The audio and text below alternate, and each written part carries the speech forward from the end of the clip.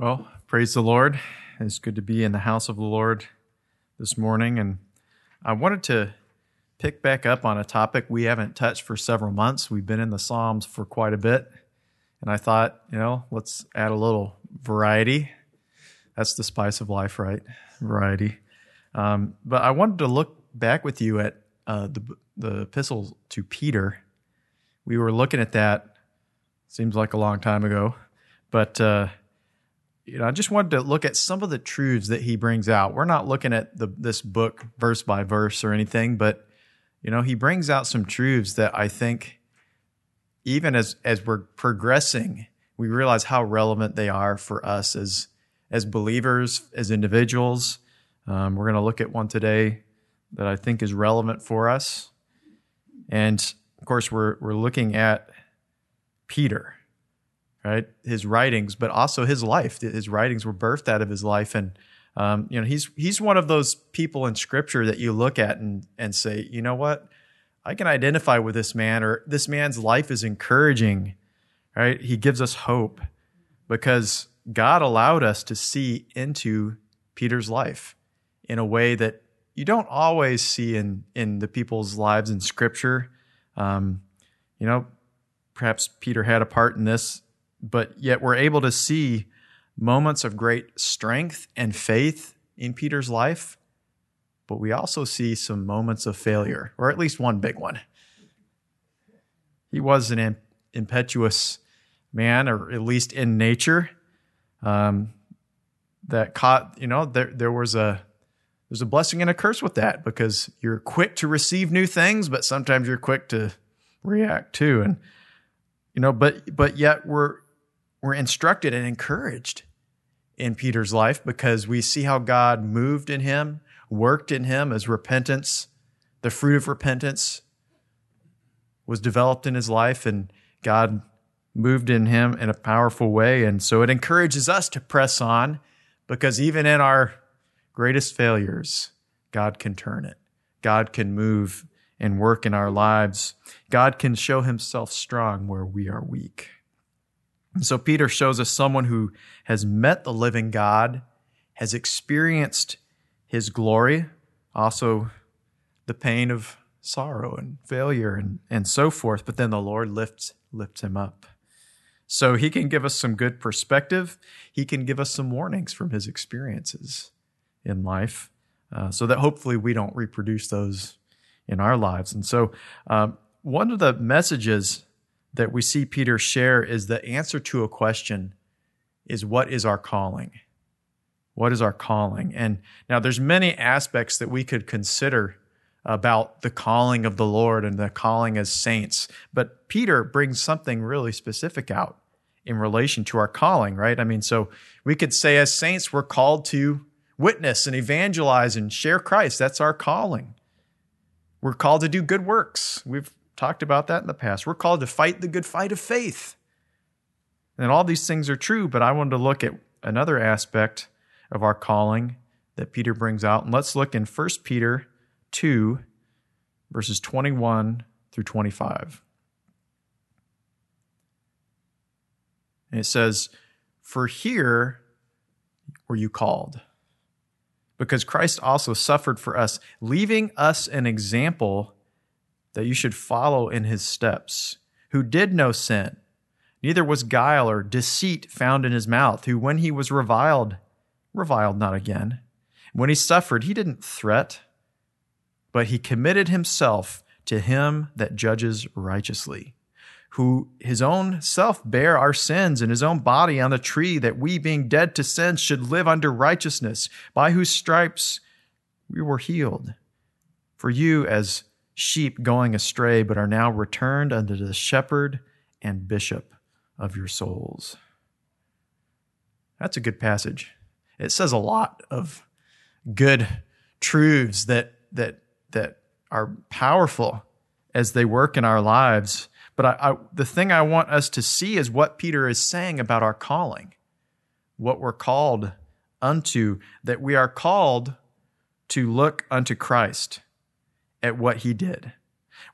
And we recognize that he led by example so that we would follow in his steps. That's our calling. And so the message is not just follow me to heaven, but follow me to become like me. Follow me to become like me. What was he like? Well, basically, Peter describes him, or describes some of his aspects in this way. He said, wicked things weren't found in his mouth, his speech, especially when it related to other people. Because when he was reviled, he did not revile back. When he suffered, he didn't fight back. He didn't threaten back, right? He was quiet, kind of like, as Isaiah says, a lamb who opened not his mouth. But isn't that so much the opposite of what we know is lurking in there? Sometimes not very far below the surface. Just depends on the situation. Some situations we can be like a little lamb. Other situations not so much. You know, when someone isn't nice or does something against us, causes us to suffer, Jesus didn't give back what he received. He was quiet. And why is that? What was the reason? Because this helps us in our journey, in our quest to become like him. Jesus, it says of him, but he committed himself.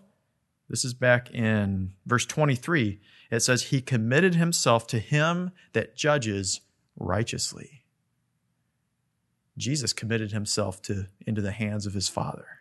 Into thy hands I commit my spirit. That wasn't just on the cross. That was in his life every day. Father, into your hands I commit my spirit today. And when people are attacking me and reviling me, I'm not looking to them. I'm looking to you, because your plan is perfect and just. And so Jesus was able to have that perspective of his heavenly Father, lift his eyes to heaven, realizing that the Father's judgment is perfect, it's righteous, and he was able to rest in that. And that's the pattern that Peter says we are to walk in. That's the pathway we're to follow. And it's the way to eternal life, to eternal strength and victory. However, we realize there is a problem, is that in the world, there is a lot of that stuff going on. There's a lot of injustice, right? There's a lot of unrighteousness, wickedness, or so forth that we're seeing today. It's on the national scene. We're seeing many situations and outcomes that are not just. They're not right. And that's on many sides, right? It's all around us. And we can have a certain response in our flesh where we want to lash out. We want to give back what we receive. But as Christians, we have to ask ourselves, what matters to God? What matters in God's sight? What will make a difference in the light of eternity? What is heaven looking for in our lives? And having that perspective will get us on that perfect pathway of following Christ. Part of the problem is that our time on earth is so short, and we only see such a small snapshot of time, right, in relation to eternity. I mean, our time on earth is like a nanosecond. We blink and it's gone, and then we're going to be in eternity for eternity, right? However many, what the biggest number you can think of. That's where our focus and our time will be for the rest of our existence. The problem is we only see right now in this short space of time. And we focus on that, but the problem is what is the only thing that really matters is what's eternal. Now, I realize I'm kind of preaching to the choir here. I'm not sharing things that are brand new or anything. It's things, you realize, but it helps to say it out loud. It helps to remind ourselves what matters in life, especially when we see so much going on, so much injustice or unrighteousness. What did Jesus do? He committed himself to him who judges rightly. You know, I think this is an important concept because as believers, we know this is only going to increase in the earth. And at some point, it's going to be directed towards believers, those who proclaim the name of Christ and so forth. And so we want to have this so clearly in our spirits that we are committing ourselves to him that judges righteously. Now, there's the story that kind of comes to me is that of King David. Right? He's another example of someone who loved the Lord, but he also had he was human, let's put it that way. And he paid the price for some of the mistakes he made in his humanity. One of the results of his sin that it says the Lord spoke to him that he would experience evil out of his own house. And that was fulfilled many times over in his household. One of them came in the form of his son Absalom, trying to start a rebellion and, coming against Jerusalem and so forth. David had to flee. He had to leave the ark in the presence of God, go into the wilderness. That's not the part I want to bring out. But we probably remember that man named Shimei, who at that point of David's lowest point, he comes and he starts to curse David. He starts to throw stones. He starts to, bring up the past and make accusations and all of these wicked things. Accuses him of murder, all these things. And saying that this is a just punishment because he took the kingdom from Saul. Now, the thing is David was experiencing, you could say the result of the consequences of some of the sin in his life, but not because of this, not because of Saul.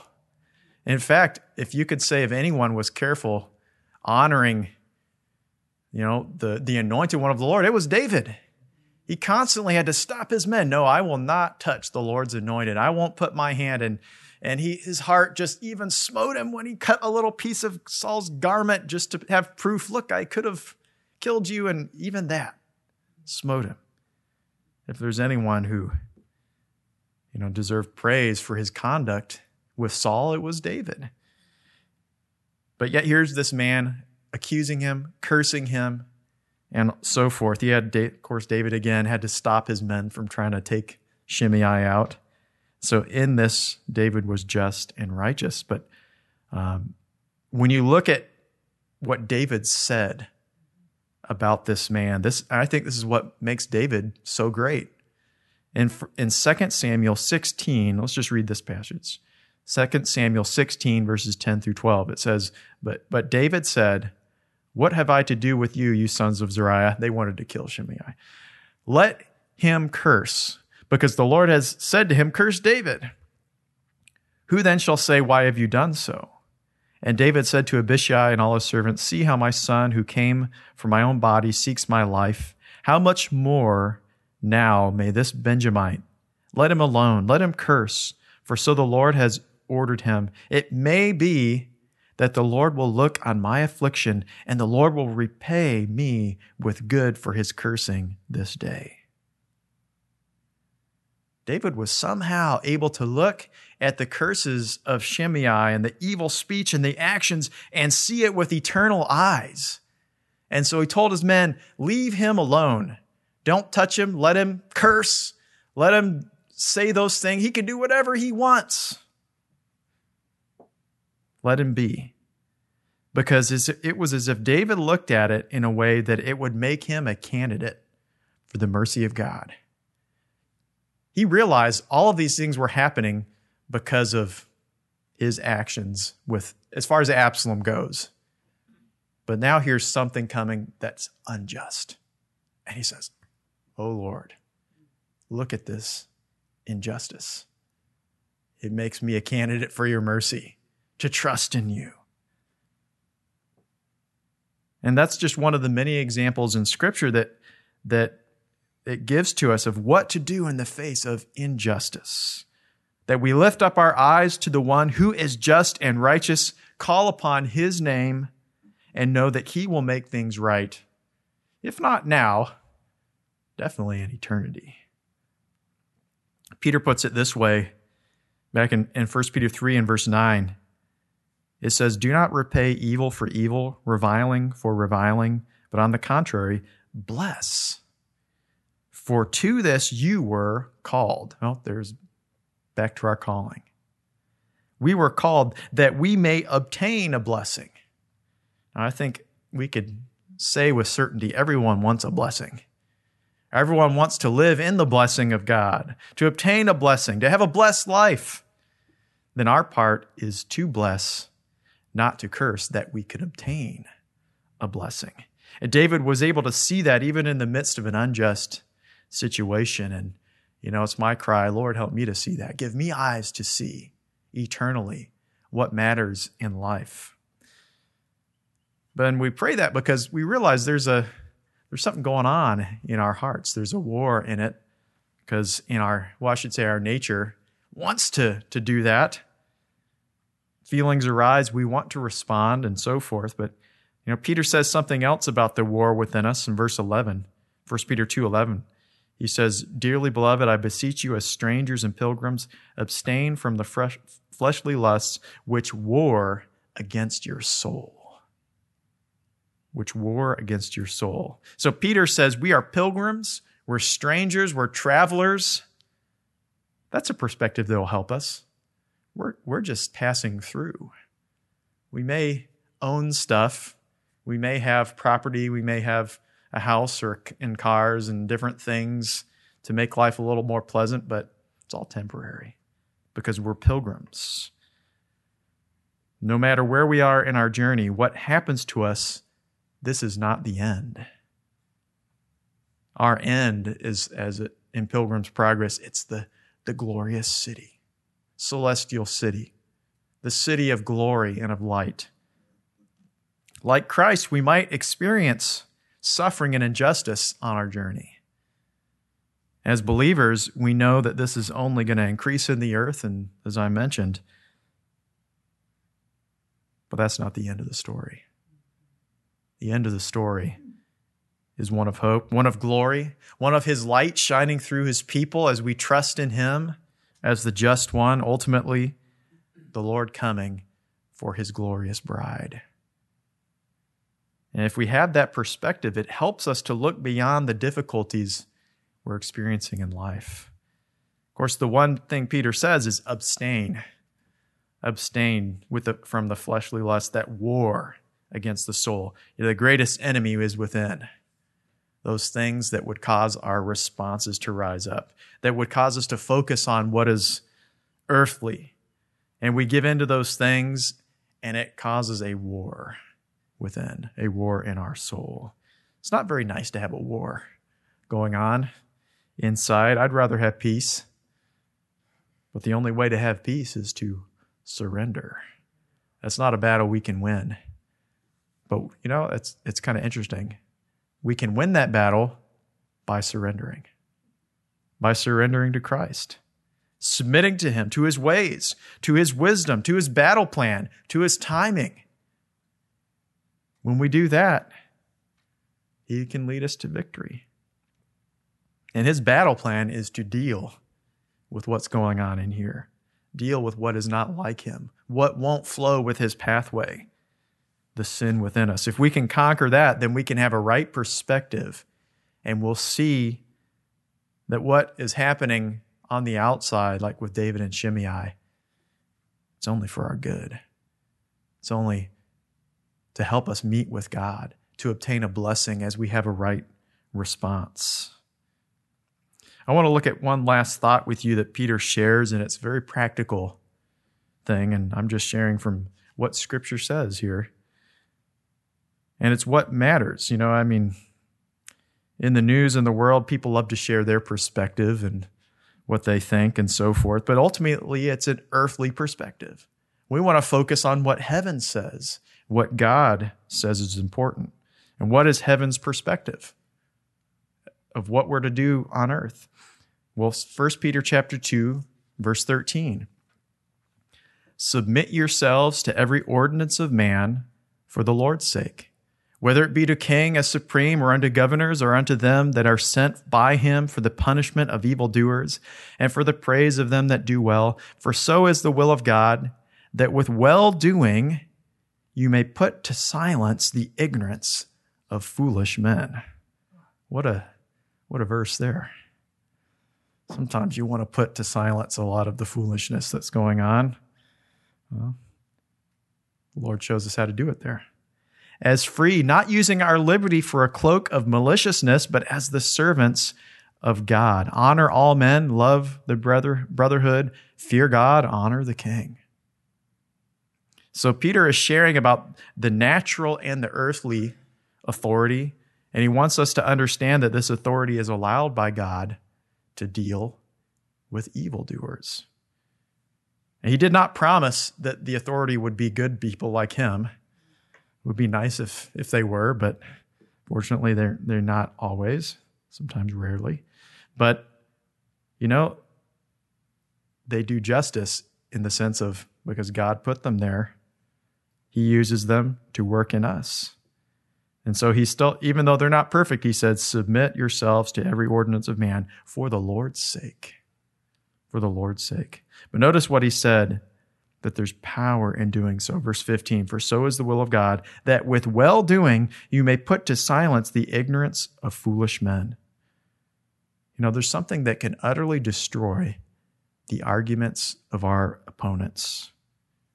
It's when we do good and we live our message. When we follow the example of Christ, where it said evil words were not found on his lips. When he was reviled, he reviled not again, but he committed himself to the one who judges righteously. When we make that our focus, it will put to silence those who speak and do evil. Maybe not right away. And I know that's the hard part. We do good, and evildoers, it seems like they keep on talking. It's like, is doing good, does that do any good? Well, we trust the Lord that in his timing it will. He says it will put them to silence. There'll come a day when they will be silent, because those who have done the will of God, they will stand. So that should be our expectation, our hope, our eternal perspective. The Lord will allow them to go on for a time, knowing that it is short.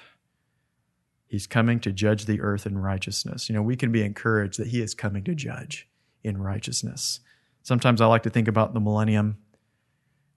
You think about the injustice, and, even sometimes the system of justice doesn't give justice because it's human. It's not perfect. But when Christ comes, it's going to be perfect, because he's going to be in charge. He's going to reign. He's going to set up a perfect kingdom on this earth.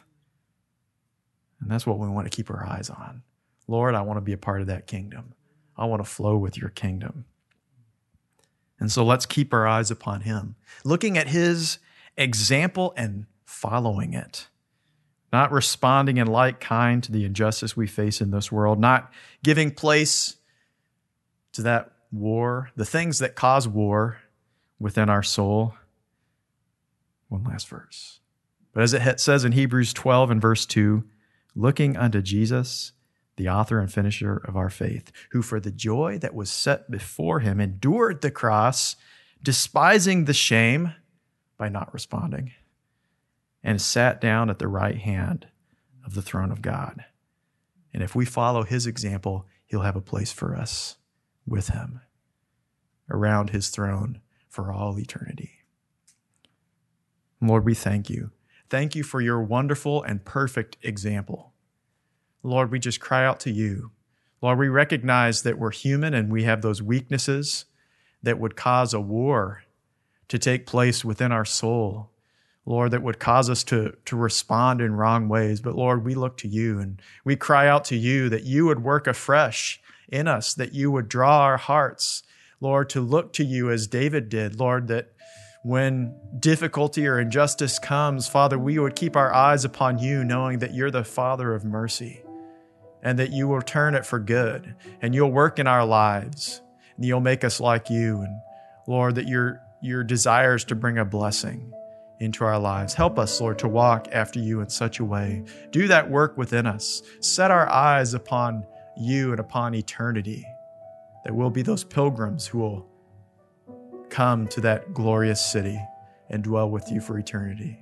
We thank you in Jesus' name. Amen. Amen. The Lord bless you.